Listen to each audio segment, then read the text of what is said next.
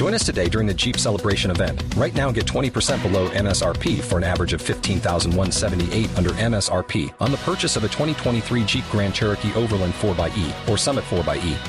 Not compatible with lease offers or with any other consumer incentive offers. $15,178 average based on 20% below average MSRP from all 2023 Grand Cherokee Overland 4xE and Summit 4xE models in dealer stock. Residency restrictions apply. Take retail delivery from dealer stock by 4/1. Jeep is a registered trademark.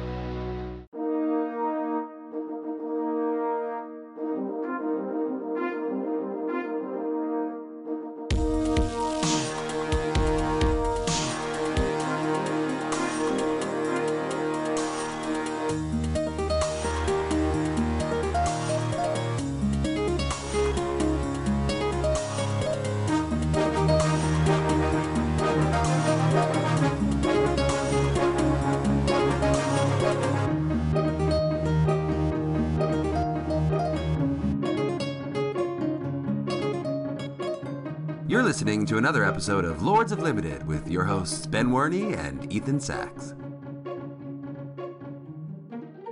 Hello, everyone, and welcome to another episode of Lords of Limited. My name is Ben Werney, and joining me on the line is Ethan Sachs. I think we got a good one this evening, Ethan. Yeah, I definitely think we got a good one. I'm so happy to be reunited with you, my friend. I know, it's been a couple weeks. I know, I missed you last week. I checked out your episode, though, on Men from Moto, and it was very, very good. You guys crushed it analyzing Huey's draft. Thank you. Likewise, I really enjoyed your episode with Travis. It was very cool to get to download an episode of my own podcast and have it be a surprise. Yeah, it's super cool. Yeah. So we've got a good one here. The episode this week is how to draft and win in XLN. I think a lot of people have been struggling in this format. You and I both initially, certainly, and I think we finally turned the corner.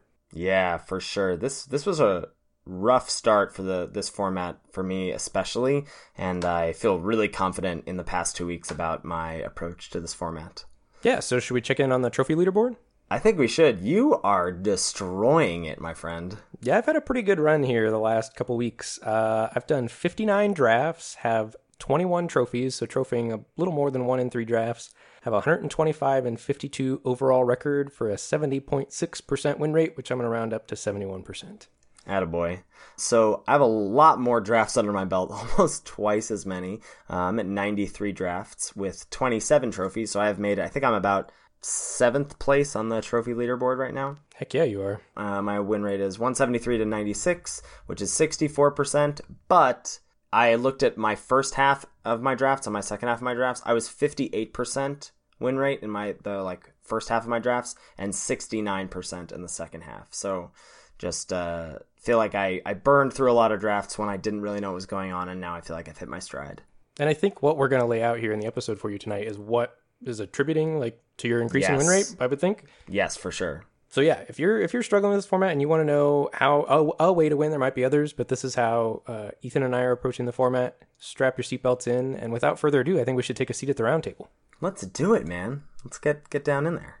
Okay, we've got our first pack here, and cards in contention include Skyblade of the Legion, 1 and a white for a 1/3 flying vampire soldier.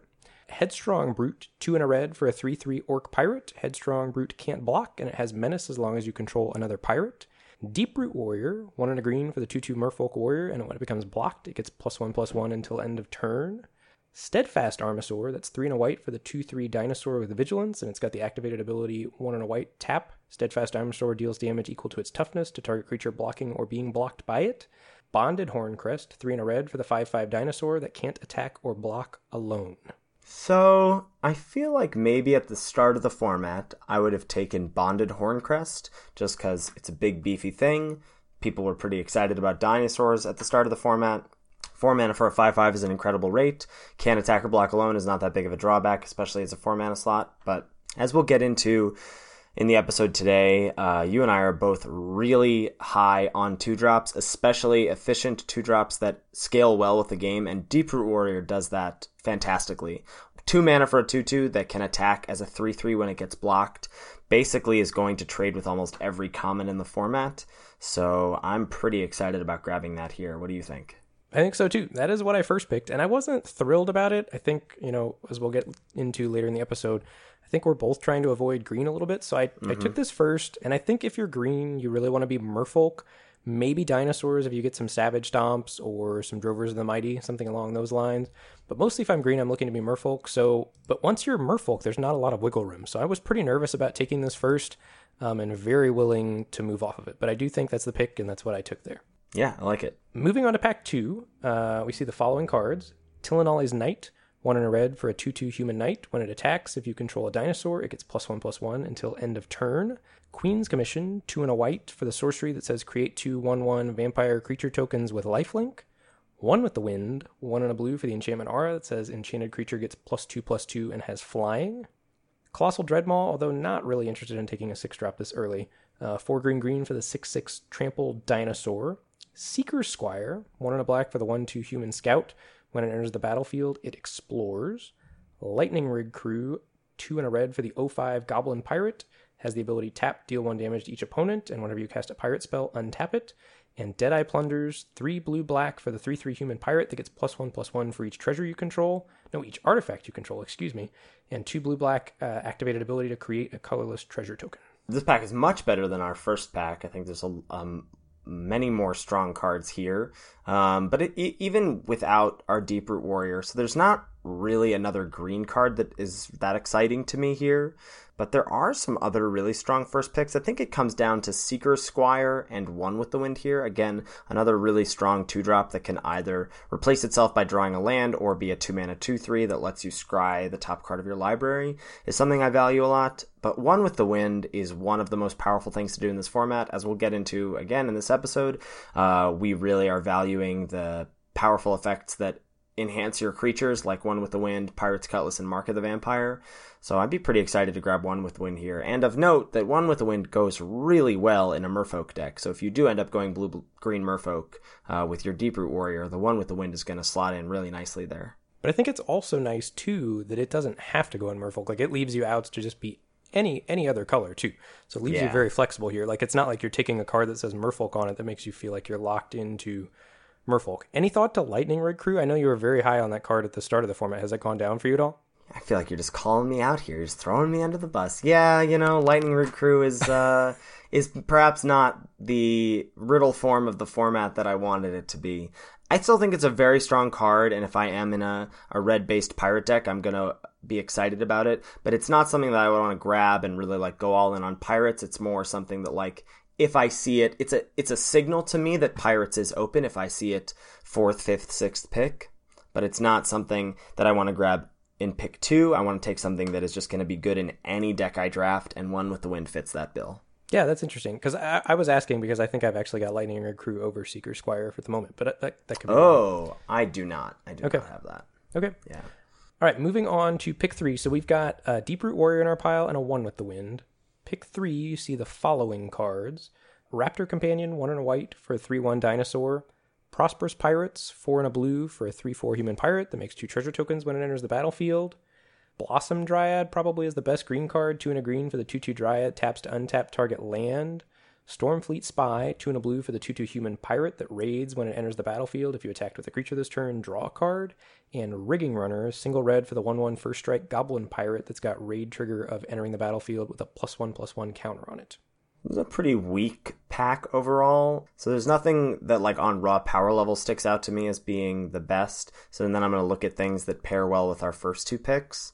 And I think that leads me to take Stormfleet Spy as the best blue card here to pair with 1 with the wind over one of the green cards. Like you said, Blossom Dryad was the best card in the pack. So Blossom Dryad plus Deep Root Warrior is not really where I want to be. So I think I would come down on Stormfleet Spy here.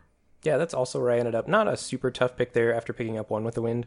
Yeah. But I think it's a nice follow-up. Leaves you directions. I think you would probably play that in a Merfolk deck, though if you had a really good Merfolk deck, I think you'd be hoping not to play Stormfleet Spy, maybe. Yeah, it's just fine. A 3-mana 2/2 that replaces itself is actually pretty strong in this format, but I think there are better things you can do. All right, moving on to pick 4 here. So we've got 2 blue cards and a green card in our pile. And we see Thrash of Raptors, 3 and a red for the 3/3 dinosaur. As long as you control another dinosaur, it gets +2/+0 and trample. The card is a house in the dinosaur's deck. Yeah. Fathom Fleet Firebrand, 1 and a red for the 2/2 human pirate. It's got Smoke Breathing, patent pending, 1 and a red to give it +1/+0 until end of turn. New Horizons as the strongest green card in the pack. That's 2 and a green for the enchant land Aura. When it enters the battlefield, put a +1/+1 counter on target creature you control. An enchanted land has tap to add 2 mana of any one color to your mana pool. Shipwreck Looter as the best blue card in the pack. 1 and a blue for a 2/1 human pirate. It's got raid trigger. When it enters the battlefield, you get a loot, draw a card, discard a card. And Seeker Squire as a black card in the pack. It's the second Seeker Squire we've seen. That's 1 and a black for the 1/2 explore. Yeah, so of note, you really haven't seen any good green since you took the Deeproot Warrior. No, none at all. And I think there's an argument for taking Shipwreck Looter here, just as to stick with blue and see what else you want to figure out. But I think Seeker Squire and Fathomfleet Firebrand are enough better 2-drops that moving off of blue to take a hedge on either a black or a red card here is pretty strong. And between those two, I definitely think Fathomfleet Firebrand is great. I mean, this is one of, I think, the best commons in the format, which is a far cry from where we came out of in the set review. Not that we were down on this card, but just that we weren't really that excited about it either. Just thought it was a 2/2 with upside, but it's a 2/2 with upside is really good in this aggressive format. So I think Fathomfleet Firebrand is a really good hedge pick here and might be a signal that red is open. Yeah, that's what I went with. I took the Fathomfleet Firebrand. So now we've got we've got a green card, a Deeproot Warrior, 2 blue cards, a 1 with the Wind, a Stormfleet Spy, and a red card in Fathomfleet Firebrand. So we've got lots of options. And this is how I like to start XLN drafts. I want to have options to go into multiple archetypes, or I just want my archetype to be obviously wide open, which is not the case here, I don't think. Like, Merfolk doesn't seem to be super open in this seat. No. Where we started. So moving on to pick 5 here, we see several options. Shaper Apprentice, that's 1 and a blue for the 2/1 Merfolk Wizard. It's got flying as long as you control another Merfolk. Best blue card in the pack. Pirate's Cutlass, which a lot of people have pegged as the best common, and I think you and I do too. It's got 3 mana for the equipment. When it enters the battlefield, attach it to target pirate you control. Equipped creature gets +2/+1, and it's got an equip cost of 2. No real red cards to speak of in the pack. There's a Fire Shrine Keeper. That's the single red for the 1/1 Menace. That's got the 8 mana tap to deal 3 damage to each of up to 2 target creatures. There's Nixali's Keeper as the best green card in the pack. 1 and a green for the 2/2 Human Shaman with the activated ability of 8. Tap it, sack it, and target creature gets +5/+5 and gains trample until end of turn. And then there's also a Deadeye Quartermaster in the pack, 3 and a blue for the 2/2 Human Pirate. And when it enters the battlefield, you can search up a equipment or a vehicle card. You had me at Pirate's Cutlass, Ben. Yep, could have stopped there. Yeah, hard to believe that there would be much better than that, and hard to believe that the people to our right should have taken the cards that they took over it instead, you know? Yeah, because there's already a couple commons missing from this pack. Right, yeah. So I definitely think Pirate's Cutlass is the pick here. It's nice that you've already got a few pirates with the Fathomfleet Firebrand and the Stormfleet Spy, but even without the auto-equip, the Pirate's Cutlass is very strong in this format. Yeah, all right, moving on to pick 6. So we've got the 2 blue cards, 1 green card, 1 red card, and a Pirate's Cutlass. Very flexible here. Pick 6, we see another Shaper Apprentice. So maybe Merfolk is open. That's the second Shaper Apprentice we've seen in a row here. We see another Fathomfleet Firebrand. And we see Wild Growth Walker as the best green card in the back. Although we're a far cry from that. We have no Explorer so far. 1 and a green for the 1/3 Elemental that whenever a creature you control explores, you put a +1/+1 counter on it and you gain 3 life. Yeah, pretty nice to see Fathomfleet Firebrand here pick 6. I think that makes me excited about having the Cutlass even more, and makes me excited about having picked up Fathomfleet Firebrand a couple picks ago. Yeah, that's also what I went with. And then the rest of this draft kind of rounded out. Interestingly, I thought maybe there were some Merfolk signals. Pick 7, I picked up a Shaper Apprentice. Pick 8, I picked up a Kumena's Speaker. There was also a River Herald's Boon in that pack with the Shaper Apprentice, but I took the Shaper Apprentice over the River Herald's Boon because I knew I was blue. I just didn't know if I was blue-red or blue-green, so I was certain to play the Shaper Apprentice in either deck. And then I actually ended up settling on blue-red. Blue and red were the most open throughout the course of the draft, so I had options to go into Merfolk or blue-red, and blue-red ended up being what was open in my seat. Yeah, I mean, looked like the deck that you ended up drafting was pretty great. And the fact that you were able to move so freely off of the Deeproot Warrior, I think probably allowed you to do that. Yeah, for sure. All right, so we're going to move into our main topic today. The whole episode we're going to be devoted to how to draft and win in Ixalan. And I think the most important thing to discuss here is sort of a paradigm shift that has happened with Ixalan, which is, I think, a reason a lot of people have been struggling with the format, and ourselves included, save for the last couple weeks. And that has to do with a fundamental idea for Limited of bread as the correct drafting order. So I feel like a lot of people learn, like, bread is a pretty big level up moment in your early Limited days. Yeah, like I remember when I was a kid at the card shop learning about breads, bombs, removal, evasion abilities, dudes. And I thought it was like the coolest thing since sliced bread, literally. Like I was like, yes, this is awesome. Like I immediately felt like I was better at Magic when somebody told me that. Right, so it like just gave you a way to categorize cards into like 5 different slots and how to rank them and how to approach draft in that way. The problem is that XLN does not conform to that level of evaluations. So bombs certainly still exist. You want to be very conscious of when you open or when you get past game-winning bombs in this format because they don't exist that much. I mean, there are a handful of really powerful spells in the format. Hostage Taker, Regisaur Alpha. Vraska, Huatley, sure. But there's also a lot of clunkers at the rare and mythic rare level. So you don't see those bombs that often. And we don't really have removal as the second thing. We're going to introduce a new acronym here. We're going to call this one BEARD. Arr, those pirates have their beards. Ooh, I like that. I like that a lot. So B certainly still for bombs. But E, we're going to say, stands for enhancements. And that's mostly going to be Pirate's Cutlass and One with the Wind. Pirate's Cutlass we already talked about as being what we think is probably the best common in the format, and that is for 2 reasons. One is that it's colorless, so it's going to leave you not committed to any archetype or color when you take it, which is pretty important in this format because this format is a lot about finding your open lane and your open archetype or colors for your seat. And Pirate's Cutlass lets you wait 1 pick longer before you have to commit to any sort of color requirements. And the second is that the power level of the creatures is pretty flat. The format is based around 2/2s and 3/3s. I think Semulin mentioned this in the last week's episode. He said this is a format of hill giants. And you can sort of look at 2 drops, 3 drops, 4 drops, and 5 drops in the format, and they're all 2/2s and 3/3s. Now, sometimes they get to explore, and your 2/2 becomes a 3/3, or your 3/3 becomes a 4/4, like Sunrise Seeker. But let's take a look at, in red, you've got Fathomfleet Firebrand, right? That's Or let's look at black. So you've got Direfleet Hoarder. That's 1 and a black for a 2/1. Then you've got Deadeye Tormentor. That's 2 and a black for a 2/2. Then you've got Direfleet Interloper. That's 3 and a black for a 2/2 with Explore, so it could be a 3/3. So all of these things you're investing 1 mana more in for the same amount of power and toughness. So 2/2s and 3/3s rule the format. So when you get to slap a Pirate's Cutlass on something and make that a 4/3 or a 5/4 if you're putting it on a 3/3, that makes it much larger than the rest of the creatures that are going to be on the battlefield, save for a few dinos. So it's really going to outclass most of the creatures on the board, which is why Pirate's Cutlass is so strong. And similarly to why One with the Wind is so strong, it buffs up the power and toughness and also tax on evasion. So we're going to go bombs, enhancements, aggro next, over removal. So we are valuing efficient, aggressive 2-drops and 3-drops over the clunky removal spells of the format. Now, sometimes you're going to have a Walk the Plank or Vanquish the Weak or Pious Interdiction that you need. I mean, I think I'm about on, like, I really hope I have 1 strong removal spell in my deck, but you don't need much more. This format is really based around creature combat, so things like combat tricks go up in value a lot, like Vampire Zeal. Skullduggery is basically a removal spell and can be a 2-for-1.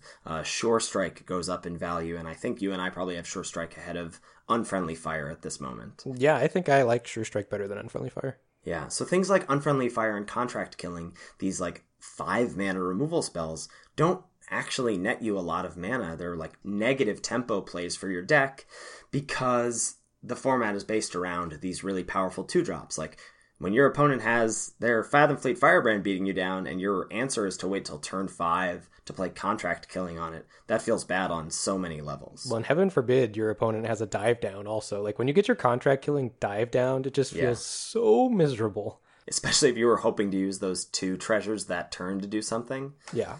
Yeah. So, and then D for dudes, like, you just want to then continue to round out your deck with as many, like, good 2-drops, 3-drops that you can, some even 1-drops that you can to make your deck good. Now, and this is not to say that control decks or mid-range decks are not viable in the format, because they certainly are. But you just have to keep, even with that mindset, you have to keep this order in mind of how you're ranking cards, because this is how other winning players are going to be ranking cards. They're going to be valuing 2-drops. They're going to be curving out on you. When you are on the draw and your opponent plays something on turn 2 and you don't, you're not winning that game most of the time. Yeah, it's really tough when you're on the draw and you miss your 2-drop. And I think if you're a control deck, you need to have a plan for your opponent going 1-drop, suiting it up with 1 with the wind, or swashbuckling. Those are very, very common plays that happen in this format, and you have to have a plan to deal with them. Great. All right, do you want to talk about sort of the mechanics of navigating a draft in this format?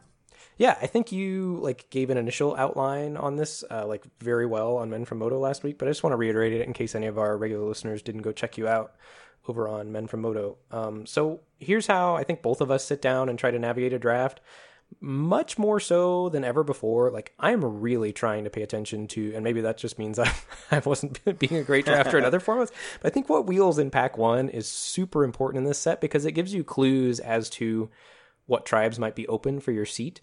And we've already been over this several times, but having enough 2-drops in whatever color pair you decide to be in is critical. You cannot end up with only 3 or 4 2-drops and expect your deck to be very good in this format. I was thinking today that 5 is the minimum that I want. That seems like a good number to me, yeah. If I have less than 5, I'm worried about my deck. I think maybe the one deck that can get away with less than that is Vampires, because they have the life gain to make up for missing their 2-drop. But even then, I'm not thrilled to be missing my 2-drop. I want to be playing a Bishop Soldier on turn 2 if I'm Vampires. Exactly. And I think another big overarching thought for this format that actually Dude, and quick shout out to Dude, he made the top 8, his name's Sasha, his first name's Sasha, he made the top 8 of a PTQ on Moto today and lost in the semifinals of the draft, which I'm sure was a bummer for him, but huge congratulations. He had no rares in his sealed deck. It was all commons and uncommons. He went 8-1 in sealed, drafted a very good red-white aggro deck, and then lost in the semis. And I'm sure if he keeps at it, he's going to be getting in there, because he's a very good player, very good drafter. Yeah, I think this is also a great time to shout out to him and to Ryan Sachs, who I think helped us really figure out how to change our evaluations of the cards in this format, and really helped us turn around our slumps into winning streaks. Yes, everything we're outlining in this episode, they've talked to us about, and I think we've found it to be true through drafting and listening to them and things like that. Right. So we definitely experienced this too, but certainly the initial ideas for this were from them. Ryan Sachs writes for Star City Games. He's a great guy. Had him Skype in on stream this week. It was super fun. Yeah, so one thing that Dude typed in my chat today while he was just crushing the mocks was he was hanging out in my stream while he was playing the mocks. He said it relaxed him. He said you want to be the ones asking questions in this format and making your opponent have the answers, rather than have your deck based around being the one that's having answers to the questions that your opponent's asking. And I thought that was a very simplistic way to put it. You're trying to ask questions. You want to be very proactive in the format. And the other thing when I'm drafting that I want to try to do is give myself outs to end up in as many good archetypes as possible, or just have my archetype obviously wide open from the get-go, but that's not going to happen very often. So just kind of a general thing, I think you outlined this pretty well on Men from Moto, is picks 1 through 3. You're trying to take the best card or the most flexible card out of every pack, or when that's not really an option, an all-star in its archetype. On stream today, I had to first pick Shapers of Nature, the 1 blue-green for the 3/3 Merfolk Shaman, which, I'm not thrilled to first pick that, because it only goes in one deck, right? If you're not playing blue-green, that card's not making your deck, but it's very good in that deck, so I think that's also, something you can do in picks 1 through 3 that's fine. Yeah. And then picks 4 through 8, you're trying to pay very close attention to signal cards for each of the best archetypes, and we're going to outline those later in the episode, what cards are clues for which archetype being open. So trying to see which of these cards you're seeing in picks 4 through 8, and then picks 9 through 15, you're supposed to take very careful note of what cards are wheeling, do they say Vampire on them, do they say Dinosaur on them, are you wheeling 2-drop Merfolk? And heaven forbid you wheel one of the best cards in an archetype, then you're probably just supposed to move in, right? No matter what's going on. And then, kind of going into pack 2, you either want to position yourself to be solidly in an archetype, know your Vampires, or know your Merfolk, or know your Pirates, or have outs to be 2 to 3 good archetypes. And I think a lot of that comes from 1 with the wind, aggressive strategies. A lot of times if you're base blue, you have outs. Blue pairs very well with all of the colors. You can have outs to be like blue-red or blue-green, similarly. So we're going to go over all these archetype cards. And before we do that, we're going to take a look at what we think are the top commons in the set and why. So you want to run us through that, Ethan? Yeah, I do. I just want to piggyback on one of the ideas you just said, as the, like, trying to figure out what the open archetype for your seed is. I think in this format more than others, it's really important to not be gun shy. I feel like there are times in previous formats that maybe aren't so like aggressively bent or like tribally bent that I might be like, well, I'll just like take this red card over this green card because it pairs well with the red cards I already have, so I don't have to make a decision of what my second color is. But if that green card happens to be like an all-star in like River Herald's Boon, that's an all-star in Merfolk, that is something you really want to jump on and be like, maybe this is a Merfolk signal, maybe it isn't. But if it is, I'm going to get rewarded handsomely, and if it's not, I'm not missing out on a ton. So I think you really need to be able to like jump on that when you see it, rather than being like, okay, well, I see that River Herald's Boon, but I'll wait and see what happens in the next pack. Because that can sort of be disastrous, because it can put the person to your left into the deck that you're supposed to be in. Right. In this format, I find myself almost wanting early in the draft to be in multiple colors so that I'm flexible and I have options to go many different directions. I really don't mind my first 4 picks being cards of different colors, because then I've got lots of color combinations to mash up to find the right open tribe. You saw that thing I posted on Twitter that was my first 6 picks were yeah, I did. a Pirate's Cutlass and then a common from each color. But I think that's a great place to be in this format. It wasn't bad. I mean, my deck ended up as a 2-1. Like, it wasn't great, but I did feel like I was taking the best cards out of each pack and sort of making hedge picks on like, well, maybe Vampires is open, maybe Dinosaurs is open, that sort of thing. All right. Anyway, so to talk about not train wrecking here, because I think train wrecking is a phrase that's been thrown around a lot for this format in particular. And I think that's because people maybe commit too early or aren't able to get off with to commit to the archetype they're supposed to be in. So the most powerful cards that you can take at the start, other than certainly bombs or really strong cards and archetypes, are cards that keep you open, cards that you keep talking about, these cards that are going to be powerful in any deck regardless of what the archetype or tribe is. So that's why Pirate's Cutlass is at the top of this list for us. It's just going to go into any deck, no matter what it is, if it has pirates or not. Like, all the creatures are going to be small, and you're going to want to suit them up with a Pirate's Cutlass. Similarly, we've got One with the Wind on there as a card that's going to go in any deck you play that has blue cards in it, whether it's super aggro, whether it's mid-range, even whether it's controlling. Like, One with the Wind is going to be a very powerful effect in this format.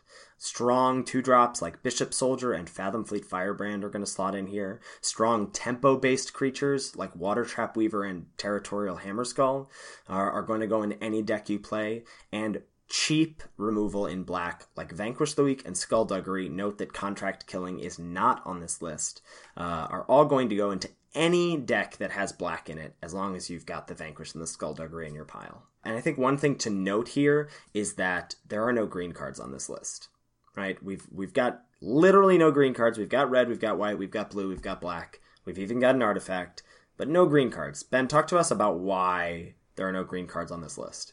Yeah, I think trying to avoid green early is really good because it's not very flexible. Like what you said, you're trying to avoid train wrecking. I think one of the biggest ways to train wreck in this format is if your first pick cards are cards that only go into Merfolk, like green cards that only go into Merfolk, and then Merfolk isn't open in your seat. And you either try to force it and don't end up with a good Merfolk deck, because I think a medium Merfolk deck is just a bad deck, because it's really hard to like outpace life gain from vampires or things like that if you're not really like the super all-in aggro Merfolk deck. Right, I mean, like a medium Merfolk deck probably means you drafted wrong. A medium Merfolk deck probably means something else was what you were supposed to be drafting. Yes. And I think like the other green cards, like I'm not really happy with any of the green archetypes. Like green-white, I've literally never drafted green-white in the format. Nope. And every time I play against green-white, I win. Like, that's why I haven't drafted it, because it just seems so clunky to me on the other side of the table, and I'm always able to beat whatever it is they're doing, either tempo it out or race it with the wind, or some of those things. So I've literally never drafted green-white, and Ryan today said he's got like a 90% win rate against green-white or something. Like, he tracks what he plays against in stream today. So really trying to avoid green-white. Also, like, not in love with green-black. I think it's a viable deck if it comes together. Like, if exactly green and black are open in your seat, it's a thing you can do. But I'm not looking to do that at all. Like, I'll do that if I get pigeonholed into it, and I think it's fine. And red-green dinos I've been having some success with lately, mostly if I've got Savage Stomp. That card's been a huge house for me. Yeah. In green-red dinos. And I think also to be green-red dinos, for your deck to be good, you really need Otepec Huntmaster and or Drover the Mighty. And all three of those cards are uncommons. I think a lot of the good green decks outside of Merfolk really rely on uncommons and rares to make your deck be good. So starting a draft there is a rough place to be if you're banking on uncommons and rares getting past you, because it just might not happen. Whereas all these other decks that we're having a lot of success with are more common and uncommon based. Yeah. So if you're starting green and Merfolk and Dinos aren't open in your seat, you either like train wreck or you give up a lot of your first like 4, 5, 6, maybe 7 picks to move into another archetype, which can just be a disaster because sometimes it's hard to make playables in this format if you don't realize what you're supposed to be doing soon enough. So I just kind of have some cards here that I'm willing to start in green, and outside of these cards, I'm not willing to go into green. Drover the Mighty, that's the 1 and a green for the 1/1 human druid that taps to add any color of mana to your mana pool and turns into a 3/3 if you control a dinosaur. Savage Stomp, that's 2 and a green for the sorcery that puts a +1/+1 counter on target creature you control, and that creature fights another target creature. And it costs a single green if it's targeting a dinosaur, which is huge. That's a way for the dinosaur deck to come back from behind against some of these more aggressive starts. Waker of the Wilds, that's 2 green for the 3/3 Merfolk something, Shaman maybe. You can pay green X to put X +1/+1 counters on a land and turn it into a 0/0 creature with haste.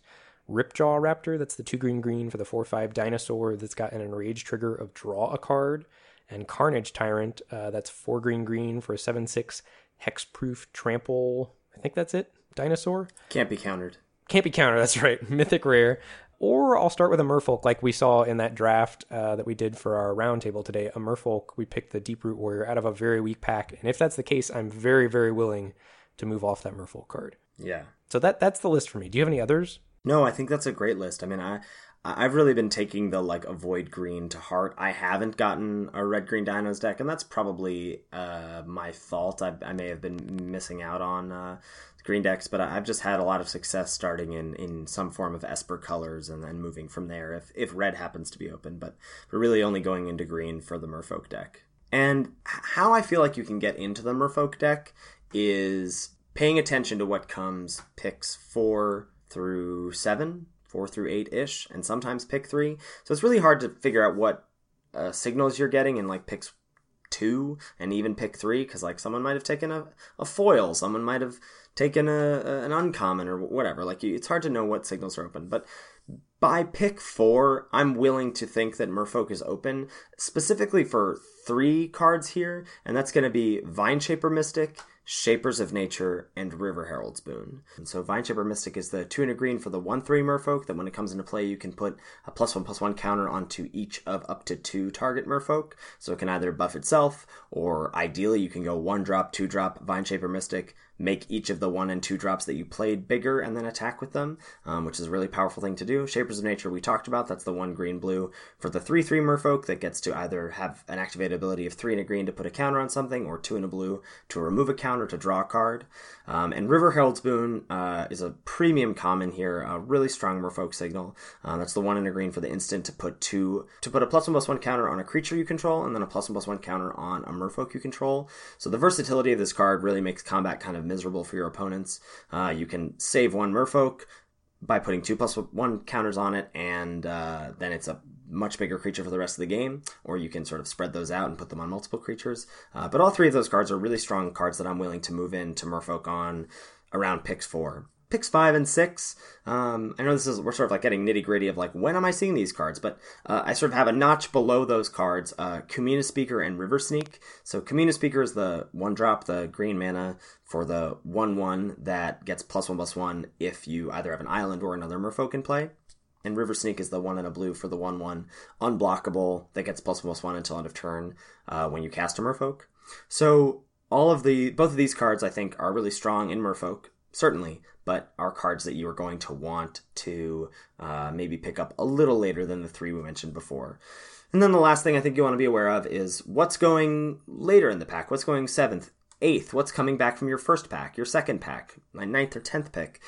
Are you seeing late Shaper Apprentices? Are you seeing late Deeproot Warriors? Are you seeing late Jade Guardians? Like, the Shaper Apprentice is the 1 in a blue for the 2/1 that gets flying if you have a Merfolk. Deeproot Warrior we talked about in the round table. That's the 1 in a green 2/2. Jade Guardian is 3 in a green for the 2/2 Hexproof that comes into play and puts a counter, +1/+1 counter on a Merfolk you control. All of these cards are things that I am aware of in packs and aware of them at different stages of my first pack and give me ideas about how many other Merfolk drafters are at the table. Yeah, for sure. I think that's a very good list. I've got Kumena's Speaker a little bit higher than you. I think that card's pretty important. Getting a 1-drop down that's a 2/2 on turn 1 in this format is pretty big game. So I've got that maybe on the same tier with those other 3 cards, Vine Shaper Mystic, Shapers of Nature, and River Herald's Boon.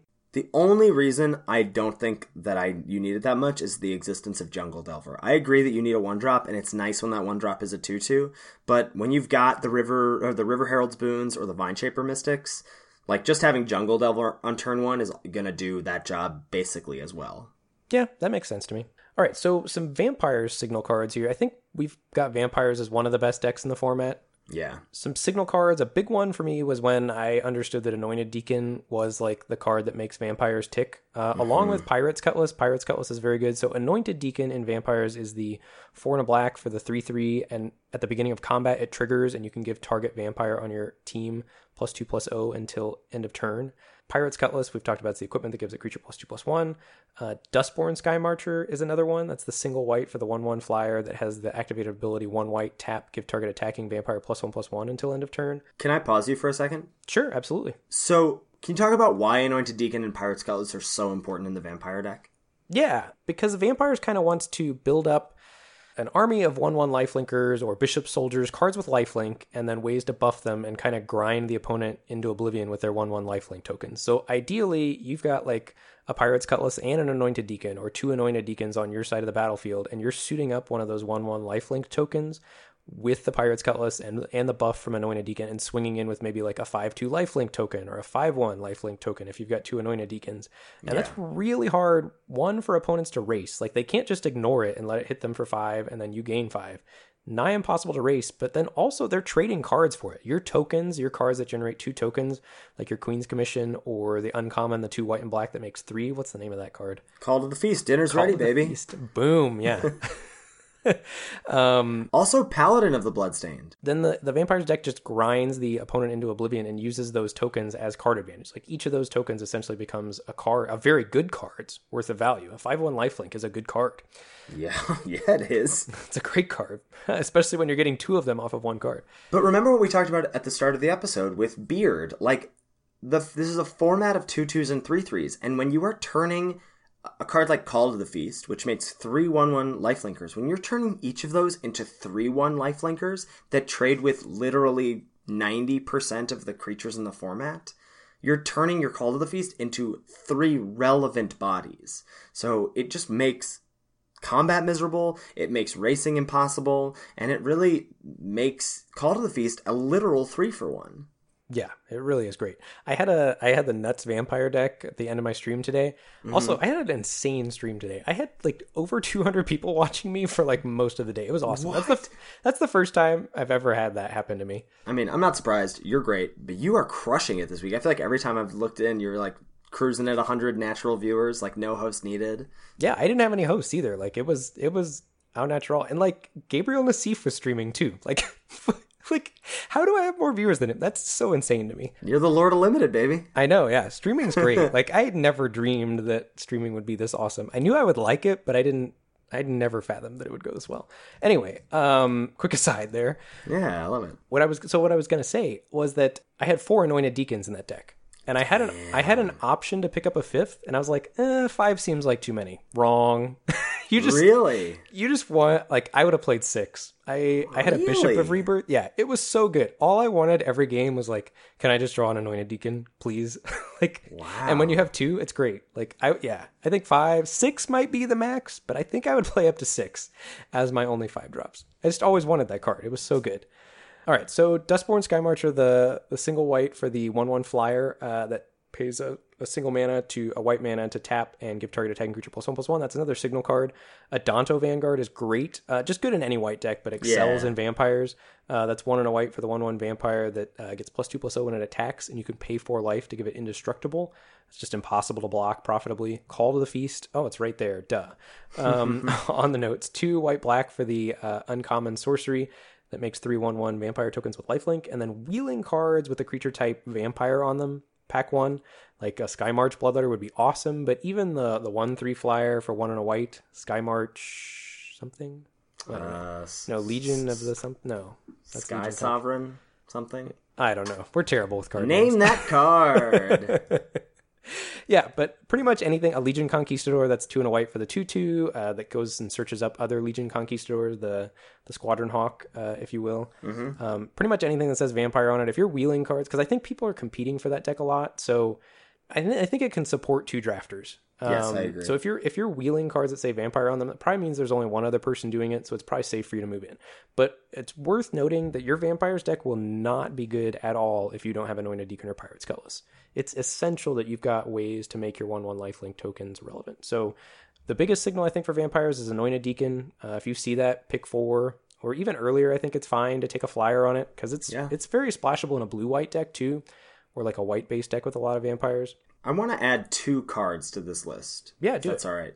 One is Paladin of the Bloodstained. I think I'm considering Paladin. I mean, Paladin of the Bloodstained is just a good card, period. But especially in vampires, if I'm seeing that 5th, 6th, that makes me think that vampires might be open, or at least there might be only one other vampires drafter. Like, that's not I guess I should say that's not a card that I'm like. If I'm doing something else in my first 5 picks and then I see Paladin, I'm not like, oh no, I have to be the vampire drafter and take it. But if I've got maybe some white cards or let's say I've got like maybe some black cards and some blue cards, if I see Paladin and no blue cards, I might be like, ooh, maybe I'm supposed to ditch blue and be black-white. Right. That's the kind of thing. And the other card is Bishop of the Bloodstained. And now the 5-drop slot is very contested in vampires, specifically because of Anointed Deacon being so strong, and then Contract Killing existing and being a removal spell that you're not embarrassed to have one of in your deck. And then also Glorifier of Dusk existing, and I think people thinking it's very good. So Glorifier of Dusk is the 3 white, I think we can call it Serapangel, the 4/4 vampire that you can pay 2 life to give it flying or pay 2 life to give it vigilance. But I have that lower than Bishop of the Bloodstained, and the Bishop is not something I'm like super excited about. But if I do see it 4th, 5th, it does make me think that Vampires is open. So I would consider, depending on how my draft went, grabbing that there and moving in and thinking that maybe Vampires was what I was supposed to be drafting. Interesting. Like, I'm just kind of off Bishop of the Bloodstained in my Vampires decks, so that's why I didn't have it on the list. I just don't think it's very good. Like, Anointed Deacon's just so much better. It's so much better, but I think, so it's weird, but I think Bishop of the Bloodstained represents something. Yes. Rather than being a valuable card in your deck necessarily, but I think it represents vampires as an open archetype. That's fair enough. And I think if you let it slide by, other people might certainly take it as a signal and move into Vamps. Exactly. So I think you passing it means you're passing the signal, and you receiving the signal means like you have the chance to move in on it. Yep, fair enough. All right. What about Pirates? Okay, so Pirates is a little less clean because Pirate's Cutlass is basically the only quote-unquote payoff for Pirates outside of some rare cards. And Pirate's Cutlass is just so strong anyway that it's going to be picked up by a competent drafter such as yourself listening to this podcast.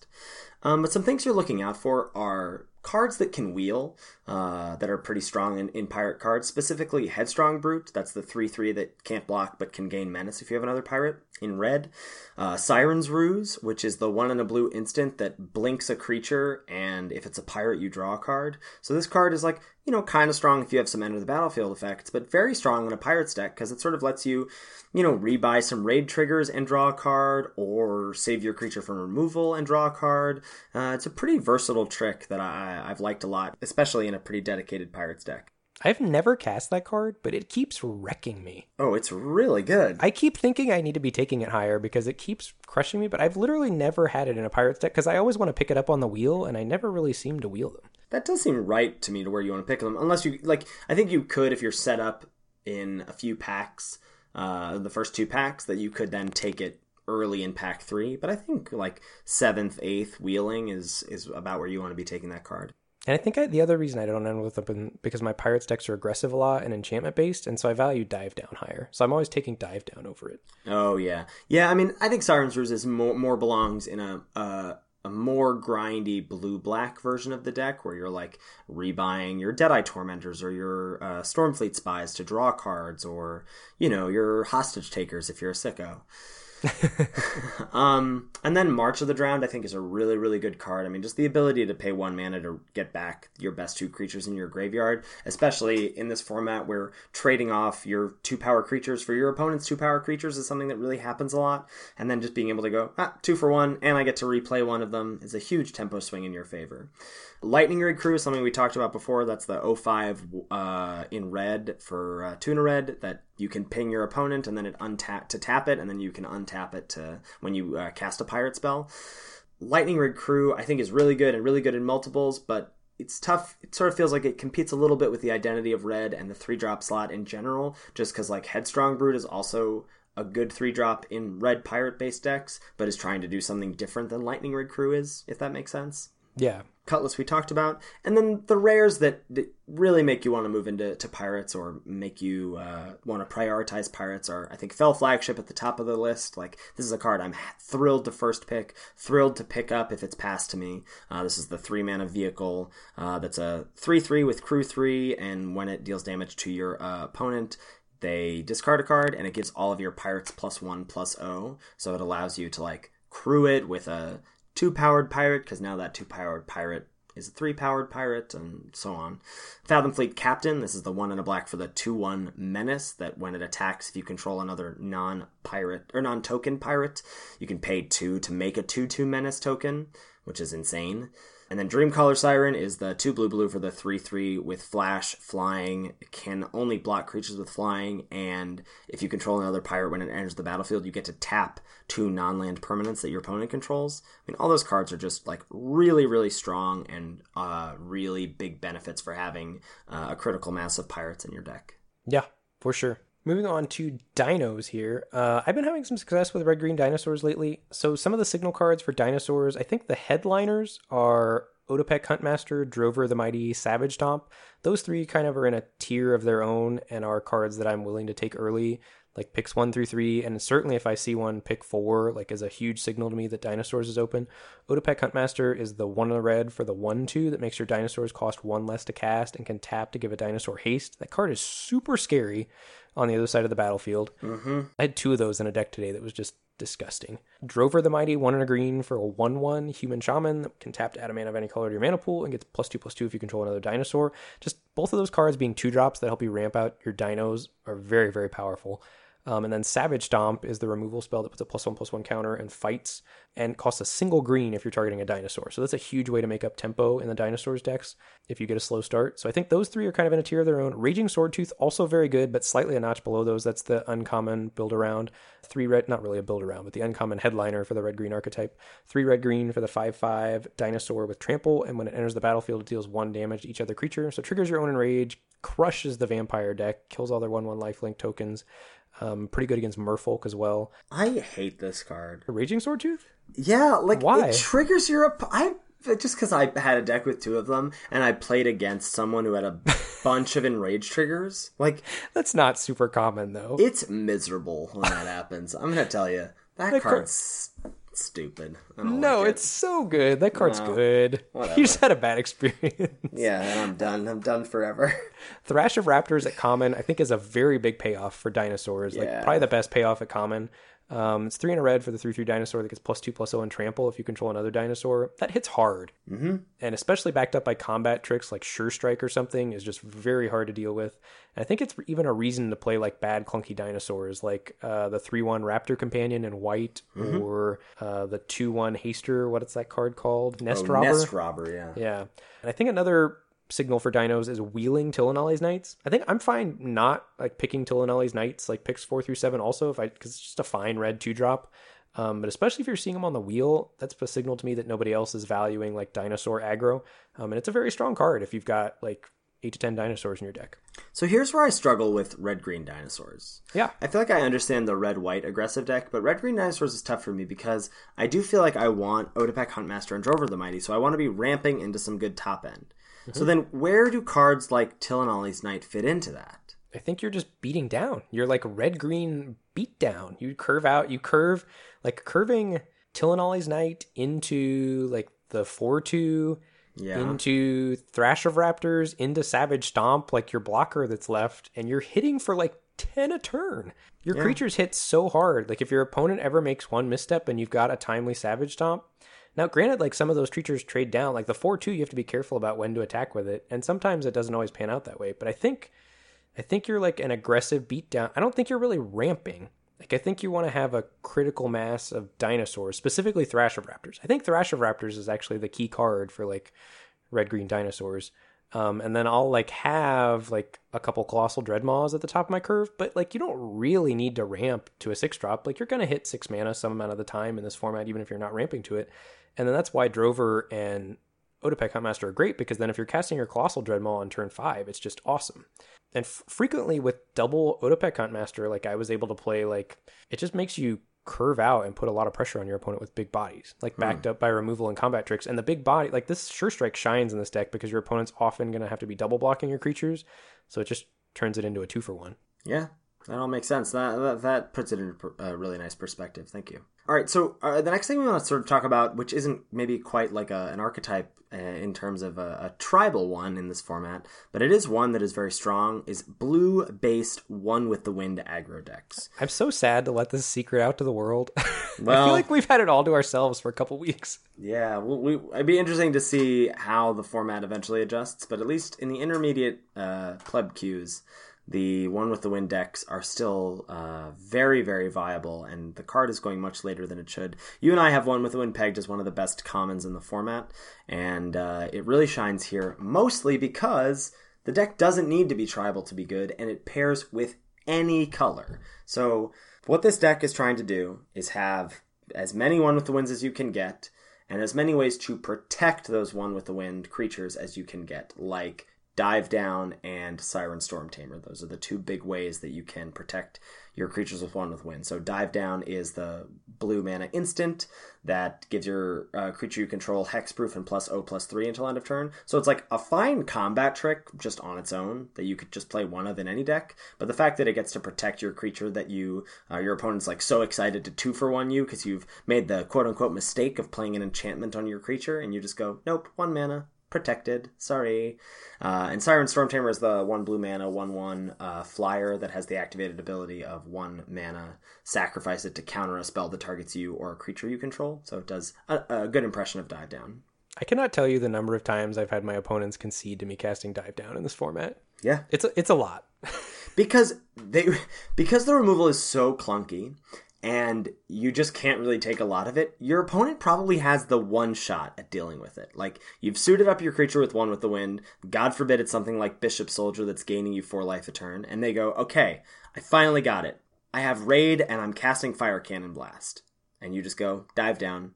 That's it. That was their chance to deal with that card, and you protected it. So, it's really important to do that. I'm basically on having a pretty equal ratio. If I'm leaning like slightly less on the Dive Downs to the One with the Winds, but like if I've got 2 One with the Winds, I'm pretty happy to have 2 copies of the Protect spells, like some combination of Storm Tamers and Dive Downs. If I've got 3, I'm not mad about having 3, though 2 will be fine, etc. But I'm on a sort of even ratio there. So we can look at the ways that these blue decks pair with each other colors. So certainly blue and green, that's going to be an aggro merfolk deck that's not mad at all about having One with the Wind. It's already got River Herald's Boon doing a similar impression as One with the Wind, but you're happy to have a lot of copies of both of those cards if you've got a good critical mass of creatures as well.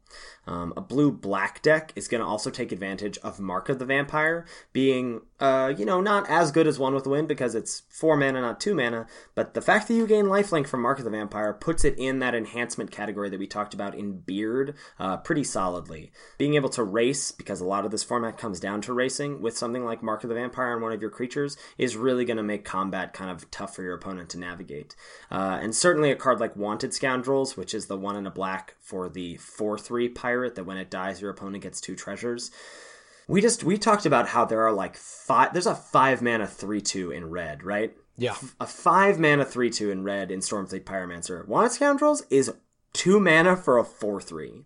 Do you remember when I said this card wasn't good? I think you gave it a D, right? I did. I'm so embarrassed. Yeah. I'm so ashamed. Mostly because I do think like the drawback would be worse in a different format if there were better cards to ramp into, but it turns out there's just not very many good cards to ramp into in the format. And this card's just a house. Yeah, the card I is am absurd. first picking this card often. Yeah, I mean, what we're talking about today, we're talking about Settle the Wreckage versus Kinjali's Sunwing. Kinjali's Sunwing versus this. It's pretty close. Yeah, I picked this, and I wasn't very unhappy about it. Yeah, it's a great card. If you're pairing blue with red, you're going to be taking advantage of red having a weaker cousin of One with the Wind in Swashbuckling, which is the 1 and a red for the enchantment +2/+2 and haste to a creature. And then you're just looking for as many 1-drops and 2-drops as possible. So like then you've got Fire Shrine Keeper as red's common 1-drop menace, 1/1. Frenzied Raptor, God forbid you have Frenzied Raptor with a 1 with the Wind on it. That's going to be a 6/4. Cracking it in the air. And then blue-white, which is sort of a favorite deck of ours, especially because it's been so heralded by Ryan Sachs, who has helped us out both with navigating this format. Blue-white aggro might be just one of the best decks in the format, if not the best deck.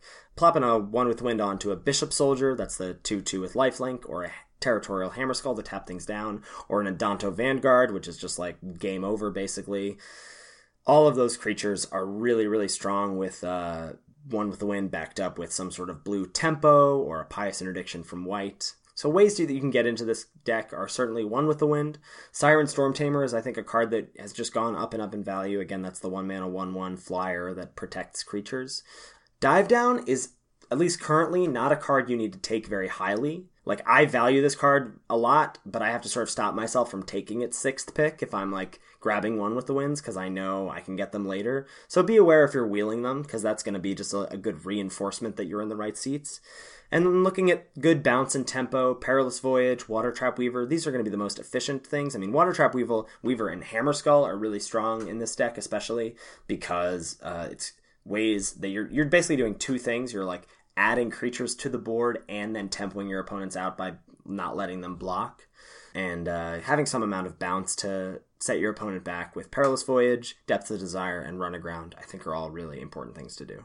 Yeah, and this deck's really strong. And I think the biggest strength of this deck is that it is flexible. It doesn't rely on tribal synergies, and it's pretty easy to draft if you're seeing 1 with the Winds. It's tough without 1 with the Winds. There's also a version of the deck that's black-red that I think Christian Calcano featured at Worlds that relies more on Swashbuckling and Mark of the Vampire, but this deck right here is its own archetype, and it's based around the enhancements we talked about with Beard.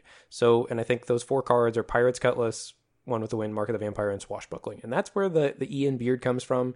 And it's a huge force in this format, and I think...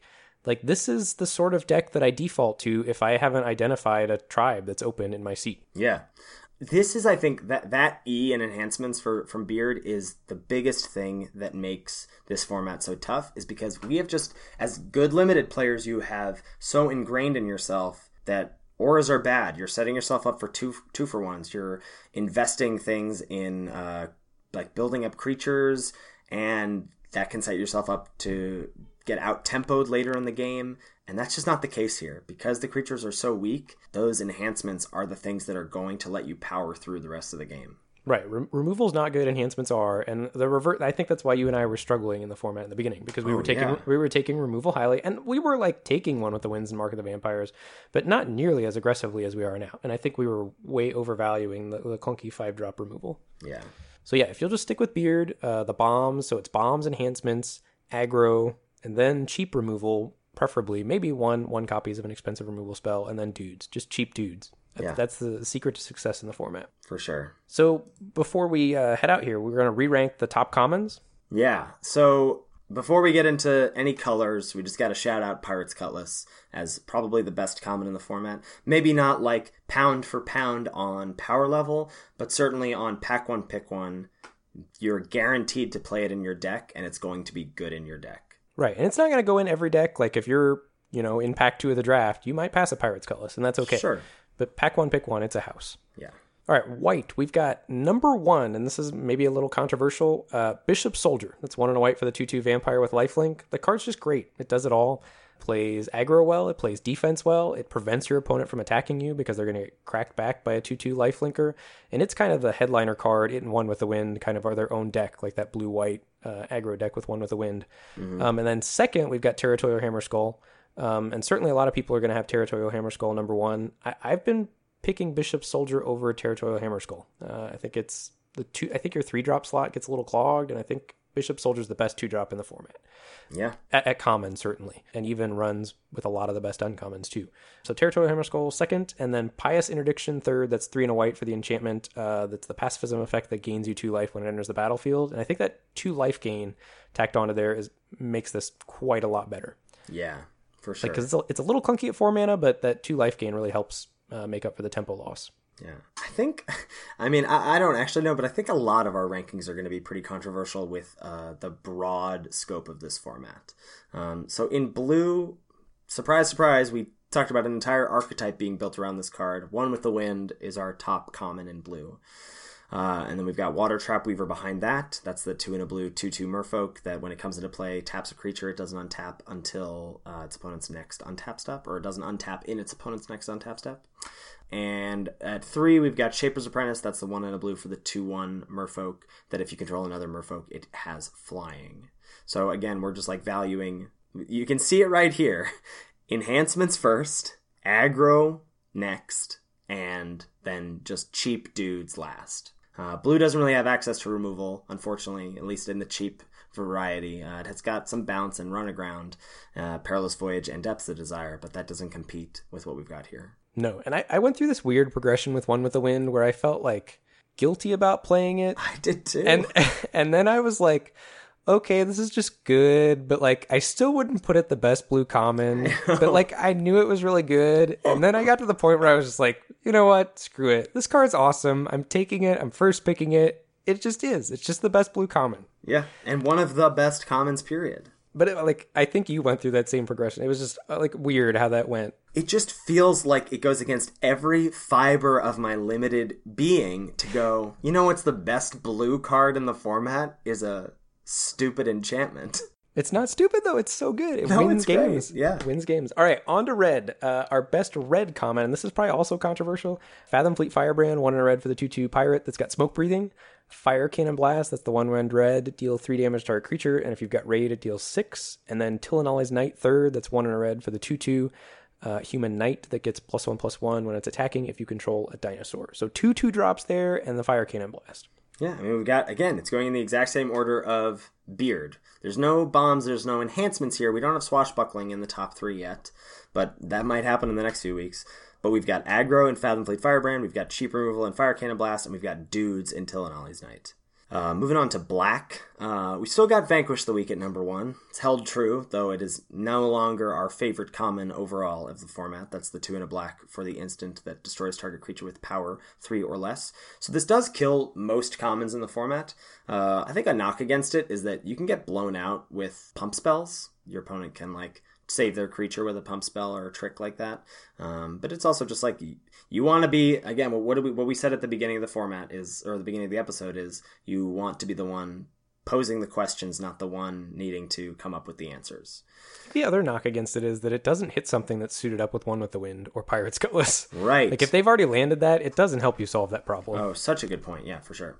And then this is sort of a cop-out, but I do think they're so neck and neck. Tied for 2 is Skullduggery and Skymarch Bloodletter.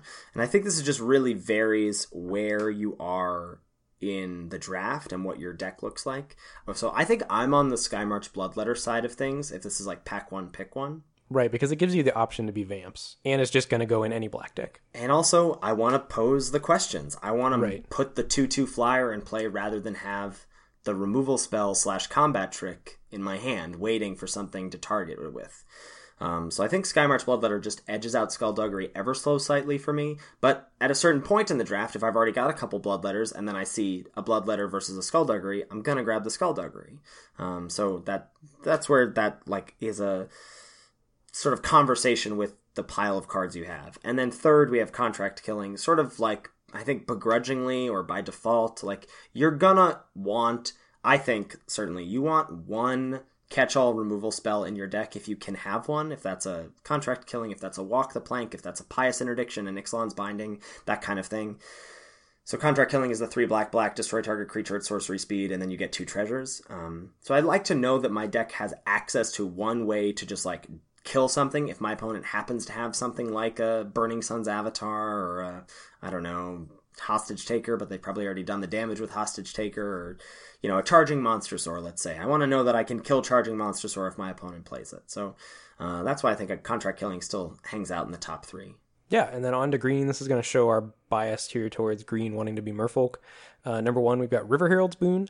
That's the 1 and a green for the instant that lets you put a +1/+1 counter on one target Merfolk and other target creature, or you can put both counters on the Merfolk if it's a Merfolk.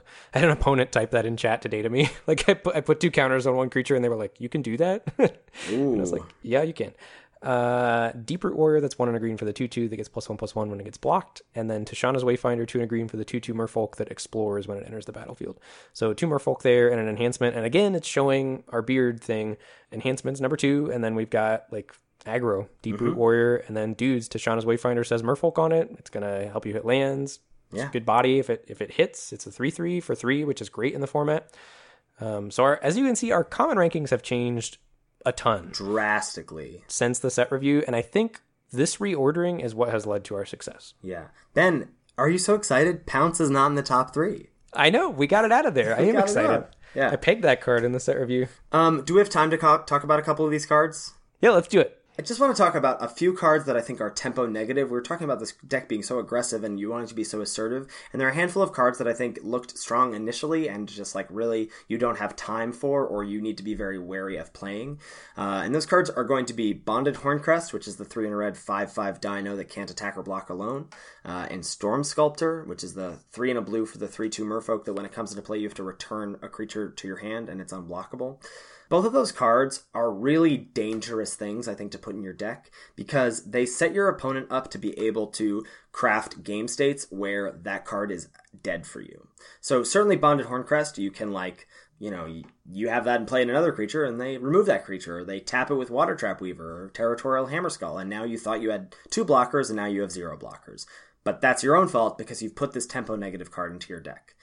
Storm Sculptor, very similarly, if you can sort of craft the state of like, oh, I want to curve out. I want to go 2-drop, 3-drop, but then my 4-drop makes me rebuy my 3-drop. And you can talk yourself into, oh, but I have Water Trap Weaver. I have Jade Guardian. I have these enter the battlefield effects that I want to rebuy.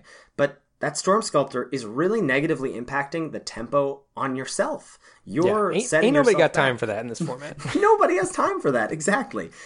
And things like these sort of like utility creatures like Blossom Dryad and Rummaging Goblin, though I think there are sort of niche homes for both of these cards, in general, these are not the things you want to be doing because these are creatures that you're playing that aren't actually affecting combat, and this format is based entirely around combat. So investing mana in things that don't impact combat or impact the creatures on your opponent's side of the board are not things you want to be doing. Your Rummaging Goblin getting picked off by Skullduggery feels horrific. Yeah. I mean, it feels horrific, but it's also like, well, he wasn't blocking anyway, so I don't know if I really care about it getting killed. But yeah, it's just terrible. So those are just the handful of cards I wanted to talk about, just because I know that we had Horncrest pretty high in the set review. We had Storm Sculptor. I had it out in my top 3 in the set review, so just wanted to throw those out there. Yeah, a few cards for me. Bishop of the Bloodstained, I'm just pretty down on that card. Mm-hmm. We kind of hit on that in the vampire section. Anointed Deacon is just so much better. A card that people seem to be high on that just hasn't been good for me ever is Ranging Raptors. Yeah. The card's powerful, and it seems like it should go into like a multicolor control deck. I just think that multicolor control deck's not good in the format. Ergo, like Ranging Raptors isn't good, despite the fact that it's a powerful card. I also think the multicolor control deck probably wants to be blue-based with treasures. Blue-based, yeah, with and treasures, not green-based. like blue-black. Yeah. And then another card that I see people playing all the time that I just don't think is very good is Kinjali's Collar, the single white mana for the 0/3 that makes your dinosaurs cost 1 less. I don't think there's room in this format for a card that like doesn't really do anything, because that card doesn't even really block a lot of the 2-drop commons that not attack the good well. ones. It doesn't block Deeproot Warrior. It doesn't block Fathom Fleet. It doesn't like Bishop Soldier. You're still gaining 2 life when you attack with it. Like, it's not doing a lot. Yeah, it just doesn't impact the board enough, and unless you just get the nuts curve out, like it's really not worth a card slot. So I'm pretty down on that one. Those are a few of the cards I wanted to hit. Great. All right, that episode is it. That's what we know. we bore our souls for you all on this podcast. Yeah. And huge shout out again to Ahead Dude and Ryan Sachs. I'll try and link. Ryan wrote an article this week in Star City Games that has a lot of this information. I'll link it in the show notes. I'll try to find it and link it in the show notes.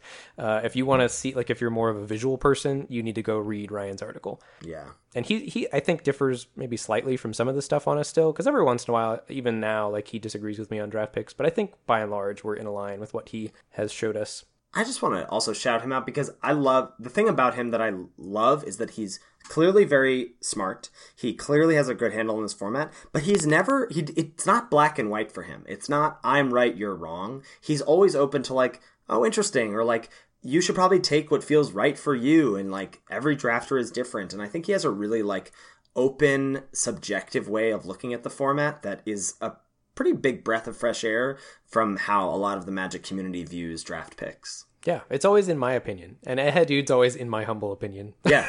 I think that's like probably why they're so good. Well, yeah, and I think that's why we're, like, listening to them too, because they're obviously smart and they're not critical and they're open to discussions. And Ryan too, even now, is like, yeah, this is what I think, but a lot of people don't think this, or this is what I think, and you don't have to think it either, but it's what's working for me. Yeah. Yeah, they're both very open-minded people. So, yeah, go take this and go win some XLN drafts. Both our win rates are around 70% since we've been employing this stuff. And give us some feedback. Like, let us know what's working for you, what's not working for you, where you differ. Do you have different pick orders? Do you have cards that you think we've missed or overlooked? We'd love to know that. Thank you, as always, to Salty Pretzels for our intro and outro music. Make sure you give it a listen. And a reminder, we've got our XLN treasure hunt going on. You can tweet at us and tweet at Lords of Limited, or if you're not on Twitter, you can email us screenshots at lordsoflimited@gmail.com. We've got 14 of them crossed off. There are only 4 remaining. One is infinite looping your opponent with Sanguine Sacrament. One is make Tashana's Voice of Thunder a 10-10. One's mill your opponent out with Overflowing Insight. Can't remember what the 4th one is. It's based around a mythic. It's another mythic. It's all the ones that are based around mythics that are left. So there's 4 left. I've posted that on Twitter. I'll make another post on Twitter probably tomorrow with an update for that. Generation D20 is already locked for the giveaway for 5 packs. We've got a lot of other people that are close to getting 5 done. I've done 3. I think you've done 1 at least. Yeah, I've only done 1. I guess came so close to getting equal employment. Oh yeah, that was hilarious. Yeah, that was hilarious. The other one we're missing is Cockroaches Will Survive. Have a creature survive Star of Extinction. Ooh, yeah, there it is. Yeah, so be sure to finish that off. I really want to be able to do an 18-hour stream with you. Yeah, for sure. All right, where can people find us? You can connect with us on Twitter. I am at Lord Tupperware. Ben is at Mr. Metronome. You can catch us streaming on Twitch. I am at twitch.tv/Lord Tupperware. Ben is at twitch.tv/Mr. Metronome. Mr. is spelled out. I also have a YouTube channel. I have 6 Ixalan drafts up there. We also have, thank you to everyone who's subscribed. The shout out for subscribers 2 weeks ago really worked. Pushed me over the edge for 100 subs on YouTube. And we now have a URL youtube.com/c/Lord Tupperware. Really, really catchy, I know. So be sure to check that out and let me know what you think. Yeah, if you've got any feedback about the show or questions for us, send us an email at lordsoflimited@gmail.com. Thank you all so much for listening, and we'll catch you next week for another episode of Lords of Limited. Yep. Thanks, everybody. See you later.